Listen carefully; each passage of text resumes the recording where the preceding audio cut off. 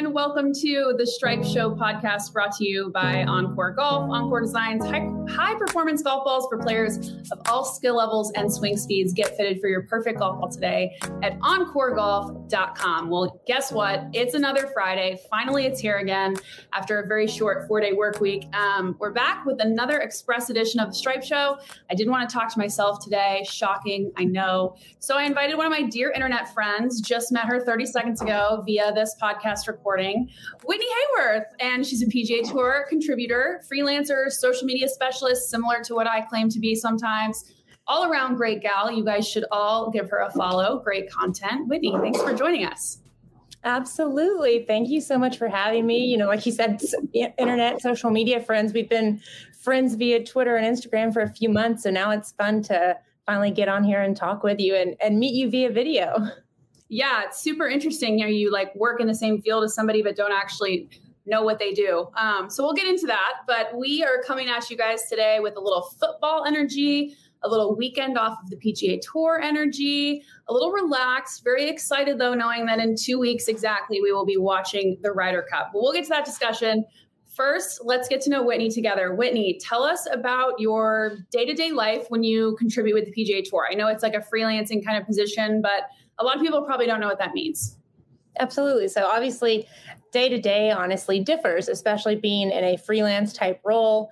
I started out working with the PGA Tour about this time last year, filling in for Taryn Gregson, who's their digital host and reporter. She went out on maternity leave, and so I teamed up with Diane Knox to help fill in for her. And that role has just kind of grown since then. Anytime Taryn takes a day off or has to go on site somewhere and needs extra hands, I help fill in for whatever she may be doing. It's all been during this pandemic. It's all been remote and in front of a green screen for me.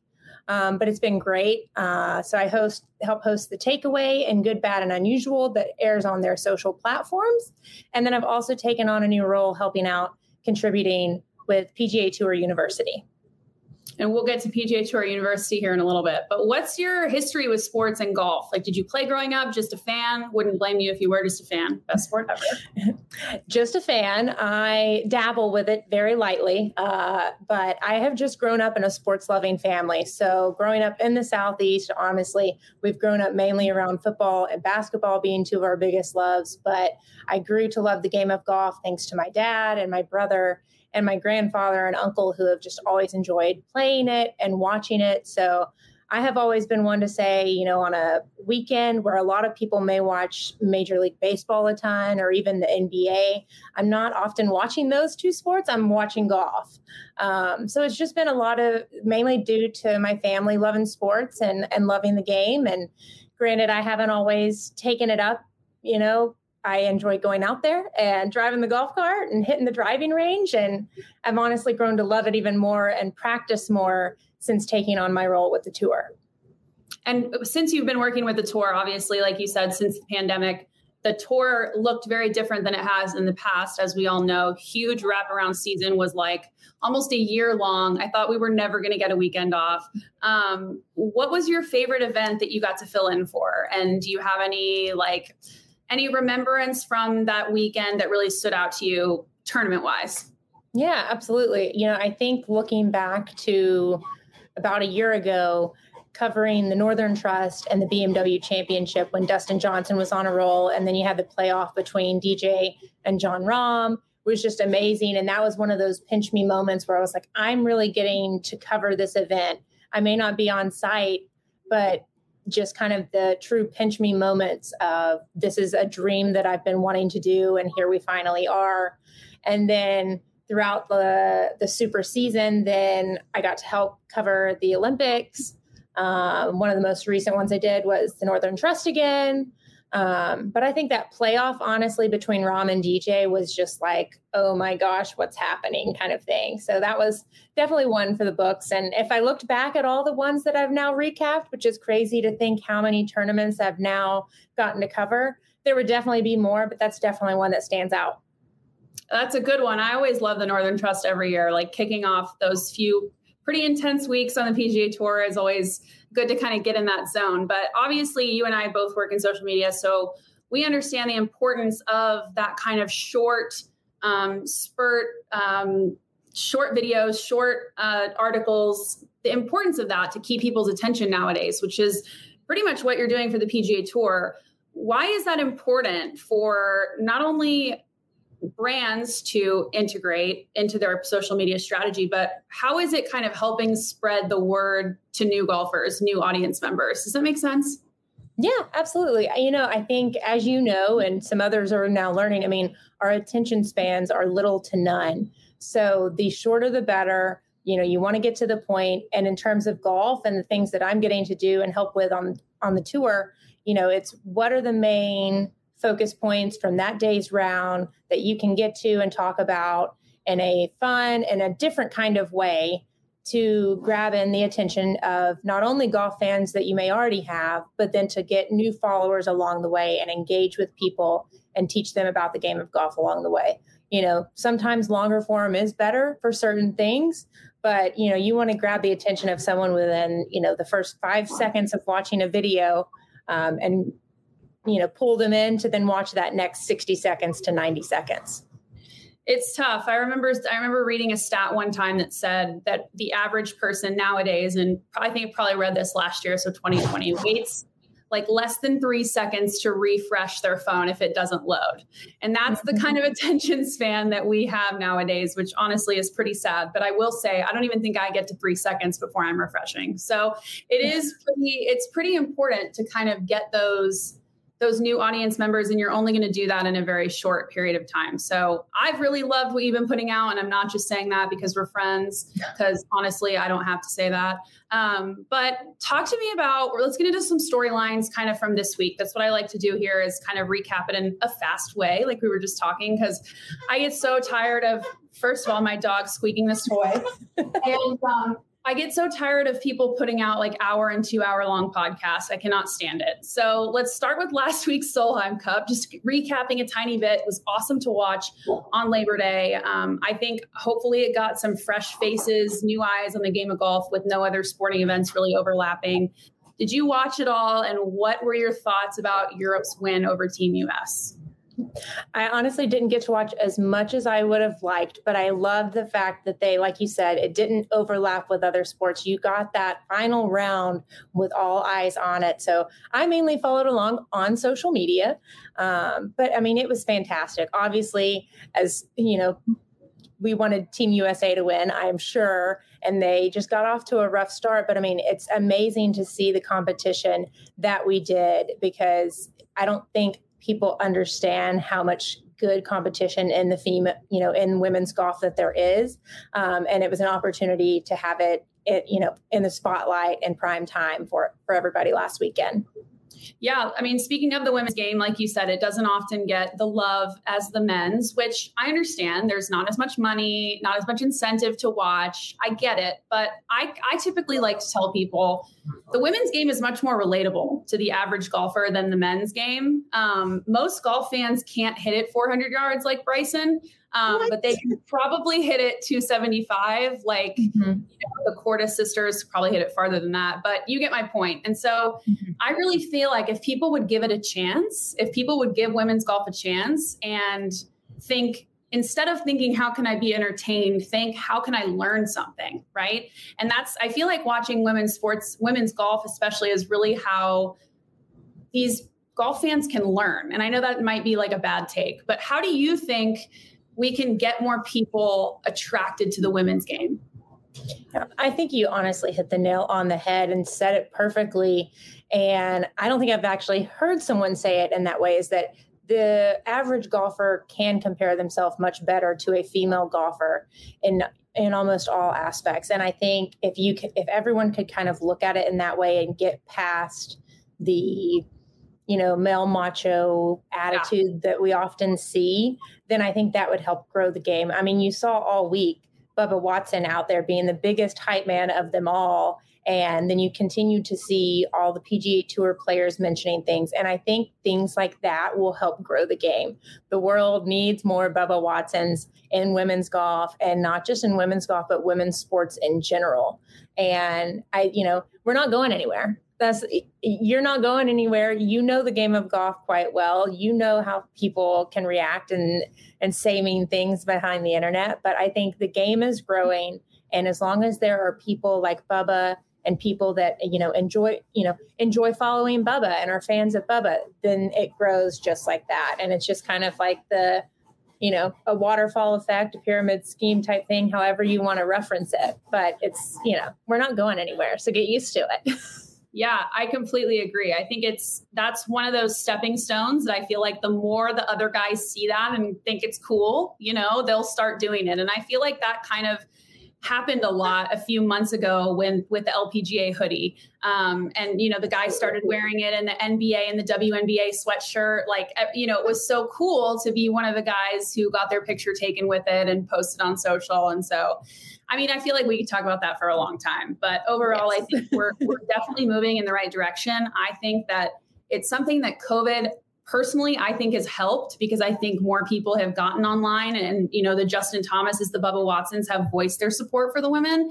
And I think that they've had more time to do that. So whereas obviously COVID is detrimental and horrible, it's given us a little bit of more time to appreciate the women in the game. So moving on, because like I said, we could talk about that for a while.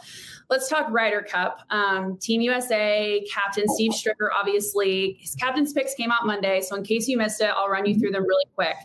We've obviously got Steve Stricker as captain, Phil Mickelson as vice captain, Fred Couples as vice captain, and then automatically qualified, we had Colin Morikawa, Dustin Johnson, Bryson, Brooks, Justin Thomas, Patrick Cantlay, and then the captain's picks were Daniel Berger, Harris English, Tony Finau, Xander Schauffele, Scotty Scheffler, and Jordan Spieth. So tell me what your first thoughts were when you saw this on Monday morning.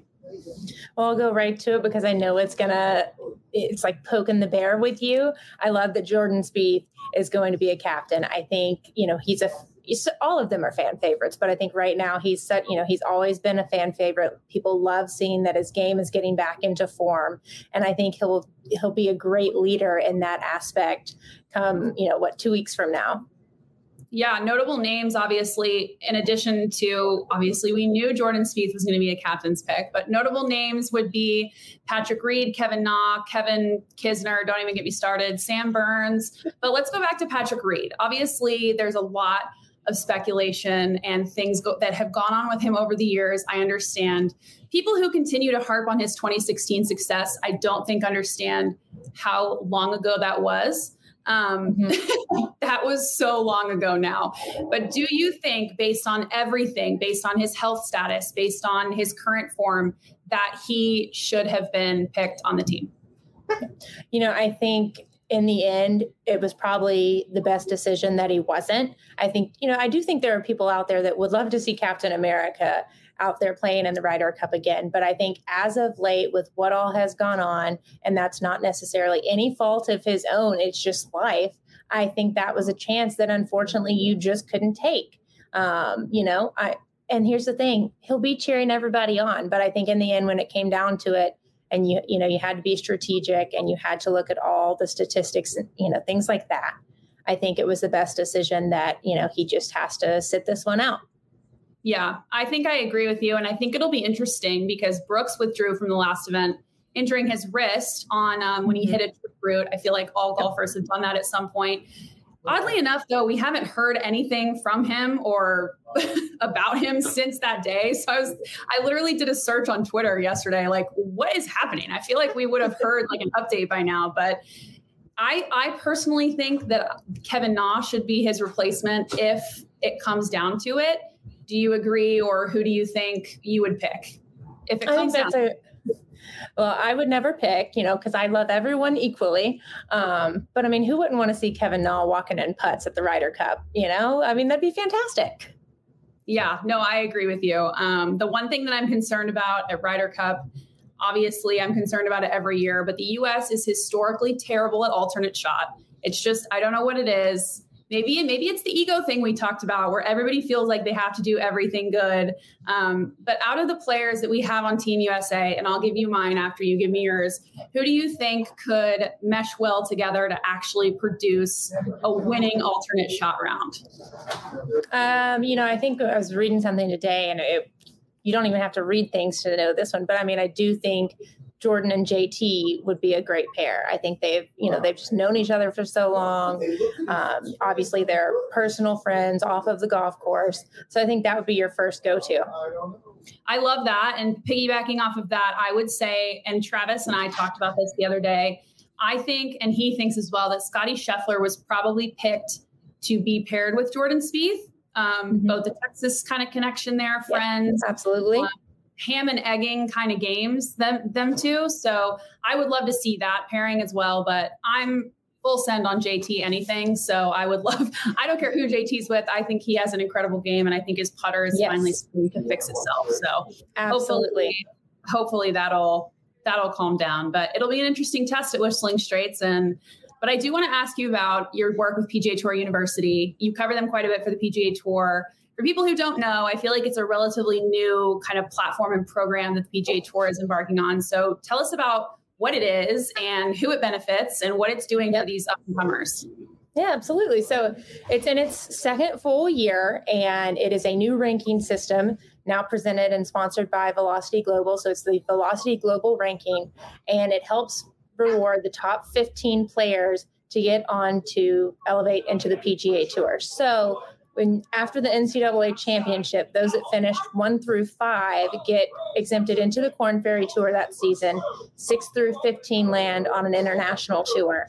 So it's it's a new opportunity to get those players onto those tours. Whereas once they graduated in the past, they may have not had those opportunities to go play in any of the events.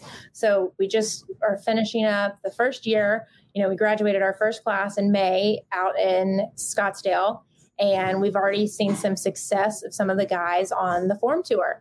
So now we're entering our second year, just announced our top 15, our first top 15 of the year the other day. So it's a great opportunity.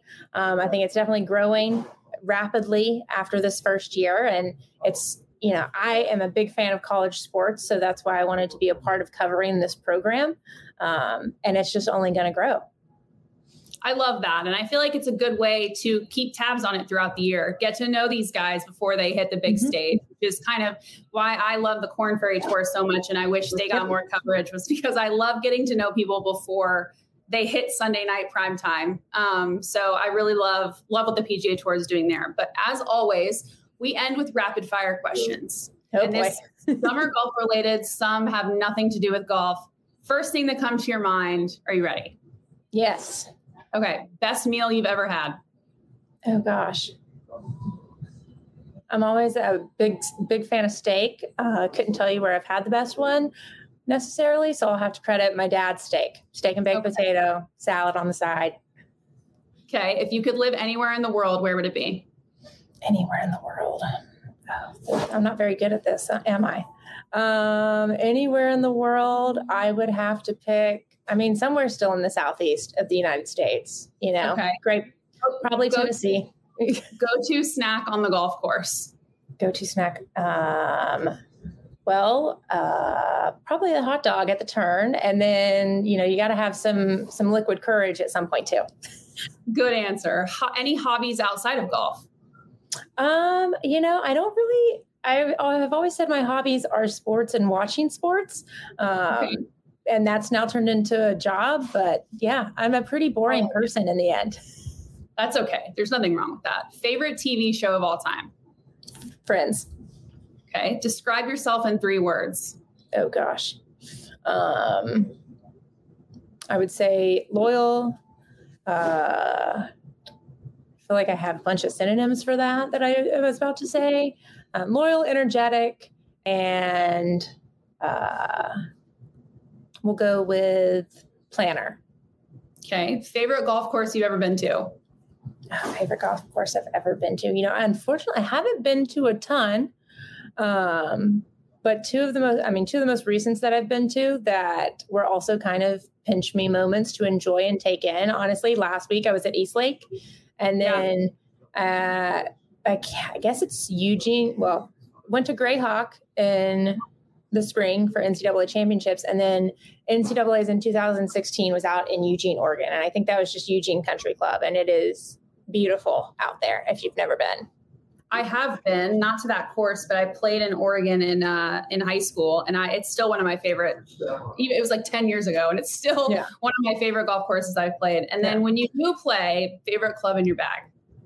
Oh God. So I don't play enough, but I tell you what, the most success I ever seem to have is with my driver. I love that. I really do. It's not great otherwise. Just straight hitting bombs out there. Yep. And I say, watch out, Bryson. Here I come. 400, I'm coming for you. Yeah, one day. I love it. Well, thank you so much for joining us. I appreciate it. And we will be watching for your next PGA Tour contribution on social media because I love them. You guys will love them. Be sure to give her a follow. And I appreciate you coming on, Whitney. Absolutely. Thanks so much. And happy to come on and talk a little bit of golf or whatever else anytime. Thanks so much. We had so much fun. And you guys get a drink on us tonight. Not really, because we're not paying for it. But toast to us in the Stripe Show. And we'll see you guys next week.